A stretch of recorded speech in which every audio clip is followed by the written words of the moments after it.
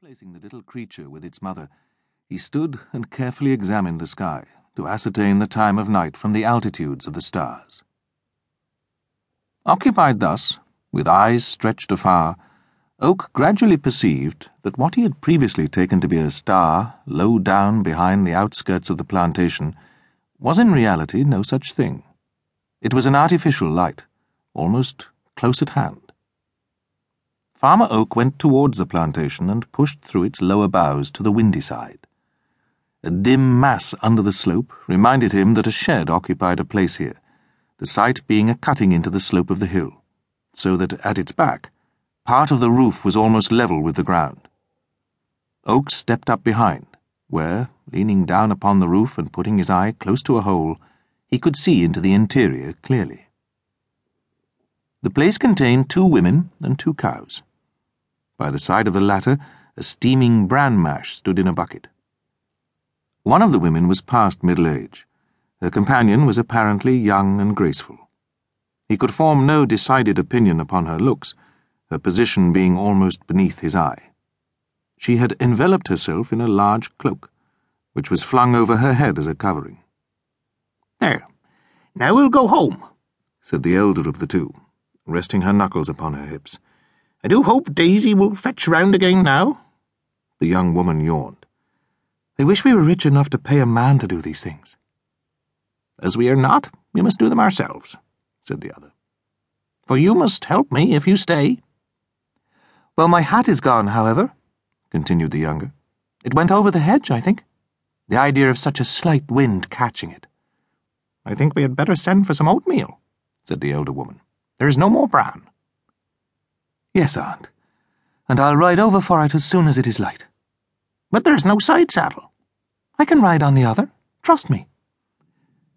The girl now dropped the cloak, and forth tumbled ropes of black hair over a red jacket. Oak knew her instantly as the heroine of the yellow wagon and looking-glass. Quietly, he returned to his flock. The sluggish day began to break. For no particular reason, save that the incident of the night had occurred there, Oak went again into the plantation. Lingering and musing here, he heard the steps of a horse at the foot of the hill, and soon there appeared in view an auburn pony with a girl on its back, ascending by the path leading past the cattle shed. She was the young woman of the night before. Gabriel instantly thought of the hat she had mentioned as having lost in the wind. Possibly she had come to look for it. He hastily scanned the ditch beside the path, and after walking about 10 yards along it, found the hat among the leaves. Gabriel took it in his hand and returned to his hut. Here he ensconced himself, and peeped through the loophole in the direction of the rider's approach. She came up and looked around, then on the other side of the hedge.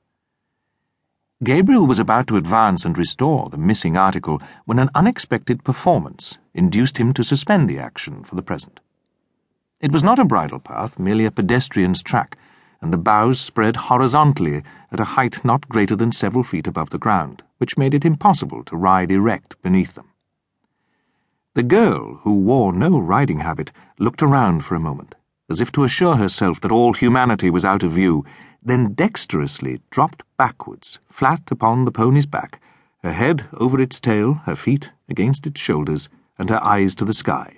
Thus she passed under the level boughs. Then, springing to her accustomed perpendicular, like a bowed sapling, and satisfying herself that nobody was in sight, she seated herself in the manner demanded by the saddle, though hardly expected of a woman, and trotted off in the direction of Tunell Mill. Oak was amused, perhaps a little astonished, and hanging up the hat in his hut, went again among his ewes. An hour passed. The girl returned, properly seated now, with a bag of bran in front of her.